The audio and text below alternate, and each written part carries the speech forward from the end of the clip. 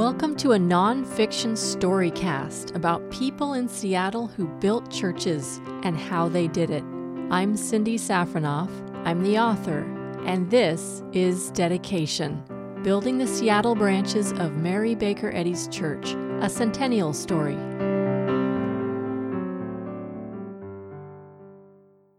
Part 2, Episode 9, Standing Rules, 1931. As the Committee for the Promotion of the Dedication of Christian Science Edifices in Seattle began its second year, there was a round of discussion about rules. The fact that the Joint Dedication Committee was still going was a testament to its success. Having survived the threat of withdrawal by individual churches midway through its first year, the renewed commitment to continue this activity had an energizing effect. Some of that energy was put into consideration of the details of its organization. As the year 1931 began, some committee members wanted a more formalized structure with standing rules. Standing rules had already become something of a tradition among the Seattle branch churches for joint activities. In 1918, at a joint board meeting at Fourth Church of Christ Scientist, they hammered out general guidelines, which had been followed since then, with some occasional refinements. They developed rules about eligibility, responsibility, rotation in office, budgets, meeting times, office space, leases, operating hours, and hiring employees. The branch church representatives on the joint committees wrote the rules, and then the boards at all the branch churches approved them or responded with their own recommendations for the committee to consider. Sometimes it took a few rounds to reach agreement. The decision of the majority of church boards prevailed. The most significant decisions, like entering new office space leases, sometimes were approved by the full membership bodies of the branch churches. Each joint committee reported monthly to the branch church boards. There were frequent communications between branch church boards and the joint committees, often about standing rules. And so, following standard local practices, the Joint Dedication Committee drafted standing rules and sent them to the church boards for approval. Some boards quickly approved the rules at their first meeting in January, and then moved on to the next tasks of the dedication work, writing an announcement for the third Sunday collection and planning inspirational meetings for the members at their own churches to arouse united interest in the dedication of all the Seattle churches. However, at Fourth Church, instead of approving the rules, the board responded with a recommendation, and one that questioned the whole approach. They referred to the November 23, 1929 Christian Science Sentinel, which included an open letter from the Christian Science Board of Directors in Boston to the New York branch churches and a general statement to the whole field. In the statement, the directors praised the united efforts for joint dedication in New York, seeming to encourage the kind of coordinated mortgage payments the Seattle churches were also doing. However, a section on the best means of procedure for such efforts was less affirming of the way they had been doing things in Seattle. The Boston officials had stated that it would seem wise that there be no central fund and no restrictions put on the contributions, giving the receiving church the freedom to decide how to apply the funds, which was how the Seattle churches were already working. But Boston officials further recommended not having any formal committee or organization for joint dedication. After deciding which branch has the greatest need for support, there is no further need to meet. Each branch church should simply send their contributions directly to the treasurer of that church. In line with the guidance from Boston, the Fourth Church Board recommended that joint dedication not be a formal committee with a chair, regular meetings, and standing rules. Instead, meetings should be called as needed, a chair elected to run that meeting only, and at the end of each meeting, the committee dissolves. The chair of the last meeting would call the next meeting when needed. No standing rules should be formulated for joint dedication because that would make it a formal committee. Shortly after, there was a letter exchange between Fourth Church and the Mother Church about joint dedication, which apparently affirmed the Fourth Church opinion. The other branch churches went along with the recommendation. The Joint Dedication Committee designated Fifth Church to be the next beneficiary of cooperative funds, starting in February and continuing until Fifth Church was dedicated. There being no further reason to meet until that goal was achieved, the committee was dissolved. Fifth Church was in the Rainier Valley in the southeast end of Seattle at 4709 36th Avenue South, near Alaska Street. Its neoclassical masonry building, with its 500-seat auditorium, had been built in 1922 for the comparatively low cost of $23,000. But its comparatively small congregation still had much of that amount to pay off.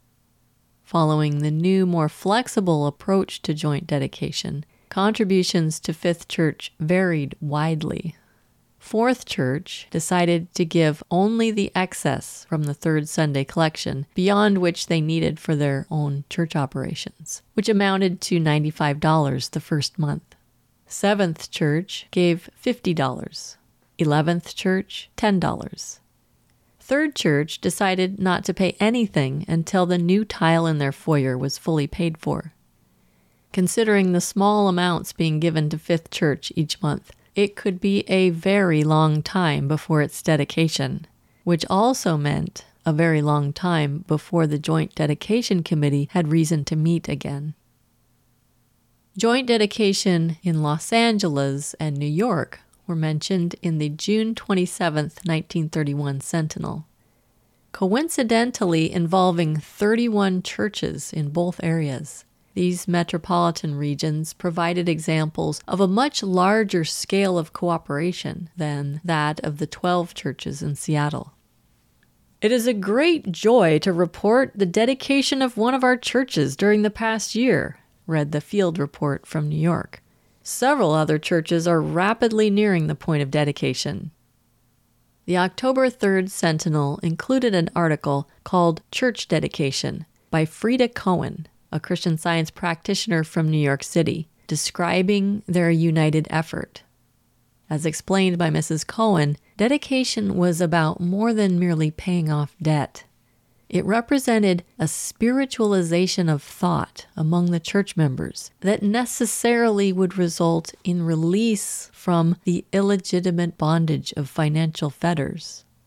Their joint dedication activity was purely metaphysical and individual.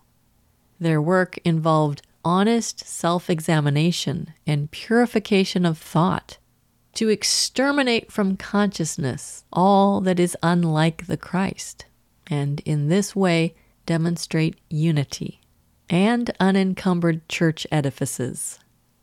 Other joint activities were mentioned in the Sentinel as gratifying proof of the increasing unity among Christian Scientists.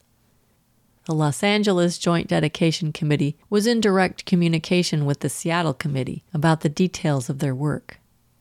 For church members in Seattle, simply knowing that similar efforts were happening elsewhere was affirming and encouraging. It proved that joint dedication was a right idea. This was important to the proponents of the Seattle activity, because apparently not all church members were certain that it was an appropriate thing for a Christian Science branch church to do. Yet joint dedication had happened in Chicago when Reverend Mary Baker Eddy was still personally involved in the church. Chicago had special significance in the history of the Christian Science branch church movement. It was the only place beyond Boston that Reverend Eddy ever visited to teach Christian Science. And from her class in 1884 sprang First Church of Christ Scientists Chicago, with its large membership and majestic cathedral at 4017 Drexel Boulevard. When this first Chicago church was dedicated in 1897, Reverend Eddy sent them the longest dedicatory letter she would ever write to a branch church.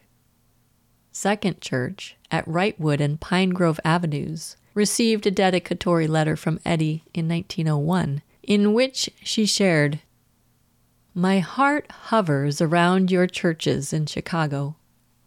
In 1904, when 6 branch churches in Chicago united in giving a gift of $10,000 to the branch church in Concord, New Hampshire, a building project Eddy was personally involved with, she wrote again to thank the Chicago members, attributing their prosperity to unity, the bond of perfectness, the 1,000-fold expansion that will engirdle the world.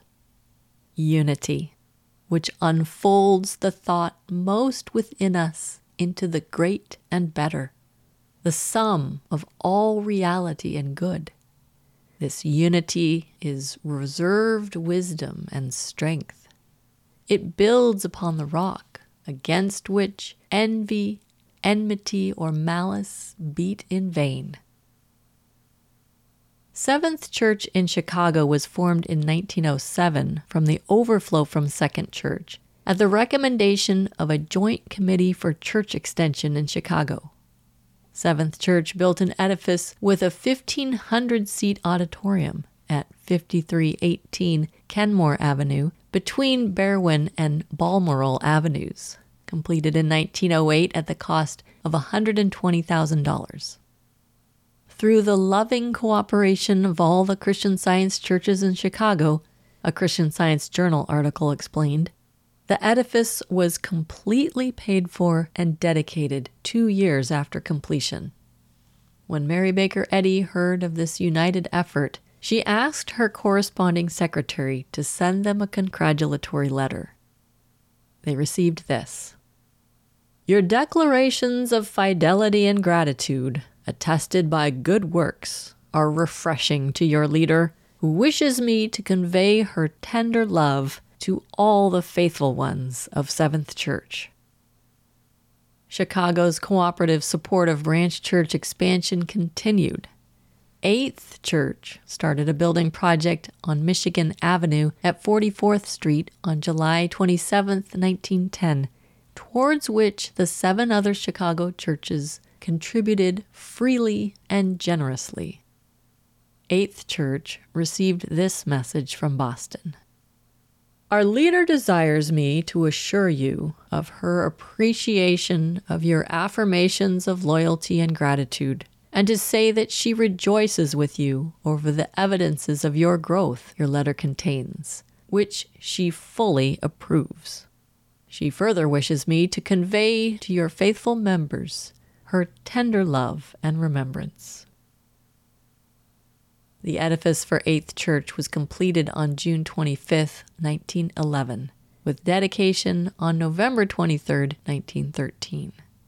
The dedicatory announcement included, "To the Christian Scientists of Chicago, whose loving assistance has made possible the early completion of this edifice, we give our assurance of our deepest appreciation of their splendid manifestation of Christian fellowship during the trying times of our church building, bound to us in kindred hopes and purposes, worshiping with us the same God, divine love.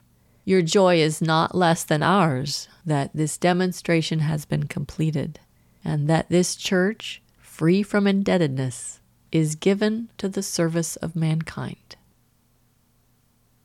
Eddy's approval of Chicago's joint dedication, which was put on record in her book, First Church of Christ Scientist and Miscellany, and the indirect statements of support in the Christian Science Journal, could have been mentioned in renewed discussions about joint dedication in Seattle. Boston officials had written to the New York churches, "We see its greatest value in the establishment and maintenance of that unity and brotherly love among church members which are so essential to permanent growth in Christian Science. the Christian Science Board of Directors had not forbidden dedication committee meetings. They had only stated what seemed wise to them. The Sentinel notice also included encouragement for branch church initiatives. We want you to think of the Mother Church not merely in terms of authority or of restraint, but of forthcoming approval and support in every worthy undertaking that conforms with our leaders' demonstrated form of church government. However it came to be, and for whatever reason, in July, Second Church of Christ Zionist in Seattle, the little church in Ballard, took the initiative to call for a meeting of the Joint Dedication Committee for the purpose of making a more united effort toward dedication in this field. The reconvened committee met on September 26th in the Joint Literature Distribution Office in the Empire Building, with the thought the work of this committee be continued. Afterwards, Mrs. Rice, the secretary of the committee, sent a letter with 5 new recommendations to the church boards for their consideration. Also around this time, the issue arose as to whether to include branch churches outside of Seattle in the joint activities. They were already including those technically outside the municipal boundaries of Seattle in unincorporated areas, but these were technically considered to be Seattle churches. Now there was a nearby branch church in a different municipality that was separated from Seattle by a water body. Mercer Island in Lake Washington was just to the east of Seattle. Named after Judge Thomas Mercer, one of the first settlers of European ancestry to the Seattle area, the island had been sparsely populated because accessible only by ferry until the first bridge to Seattle opened in 1923. Now rapidly developing, it had a Christian Science Society that was newly incorporated in expectation of building. Third Church recommended that Mercer Island be included. In November, after approval by a majority of the Seattle churches, the Mercer Island Society was officially invited into all the joint activities. Another question was whether branch churches should be allowed to participate in joint activity meetings if not paying pro rata for monthly financial support for those activities. Around this time, Sixth Church sent a notice of withdrawal from all joint activities. Other branches were struggling to make monthly payments, often paying their obligations late. Some members wondered how the joint activities could continue without reliable financial support from all the churches. The financial burden for some joint activities was being carried on almost entirely by a few churches, or even one. Ultimately, they decided to allow all the churches the privilege of participating in all joint activities, regardless of financial contribution, just as they had already decided for joint dedication. While all these discussions about standing rules and inclusion had been going on, any remaining hope of quick economic recovery was crushed. The American economy continued its downward trend. In the summer of 1931, there was another wave of bank failures. Unemployment rates rose to alarming levels. It was becoming clear that, unlike previous economic depressions, this one was continuing, and continuing to get worse. But financial systems were not the only global crisis. It seemed there was one natural disaster after another that year. A hurricane in Santo Domingo, an earthquake in New Zealand, a volcanic eruption in Java. The most severe drought of the century triggered an emergency situation of epic proportions throughout America's Great Plains, causing widespread crop failures and massive dust blizzards that choked and buried whole towns, turning America's fruitful breadbasket into a barren dust bowl. Ongoing relief work was already being organized by the Mother Church throughout war-torn Europe, in China, and in those regions of the United States affected by extreme heat waves. And now they set up relief funds for these newest crises. The most extensive relief work Christian Scientists were involved with that year was to help people suffering in the lower Mississippi Valley. At annual meeting of the Mother Church that year, it was reported that because of help offered by the church, people in that part of the country were being introduced to Christian Science for the first time. Seattle church members were always ready to support funding requests from the Mother Church as top priority, and they made very generous contributions to the relief funds from Sunday church collections, usually from the third Sunday, which might otherwise have gone to joint dedication. Despite the new energy surrounding the Joint Dedication Committee in 1931, including the supportive initiative by Second Church midway through the year, and Mrs. Rice's efforts to gain support for the committee's proposed standing rules, the Joint Dedication Committee became inactive. Donations for Fifth Church dedication continued as churches were able to contribute, sometimes only a few dollars at a time. Until Fifth Church was dedicated, there was no reason to call any more meetings. Furthermore, the kind of inspirational meetings related to dedication that had been happening in Seattle may have suddenly seemed inappropriate due to a change of messaging from Boston officials. In 1932, the Christian Science Board of Directors published a statement in the Sentinel objecting to the holding of metaphysical meetings, so-called, on the basis that nowhere in the church manual or anywhere in the writings of their leader, Mary Baker Eddy, was there any reference to this type of meeting. Regarding extra meetings to promote the welfare of the church, the Boston directors then touched on some specific examples of activity that they felt was appropriate or inappropriate.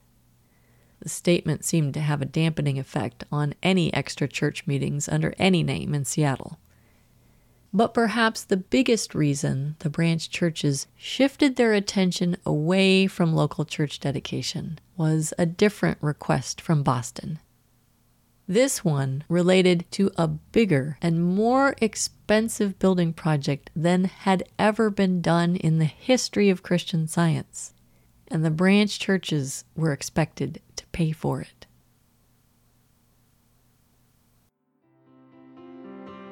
Thanks for listening to Dedication by me, Cindy Safranoff. All events and characters in this story are as true and accurate as the available sources. All opinions are mine. To support and learn more about this groundbreaking research project and read my writing, visit cindysafranoff.com.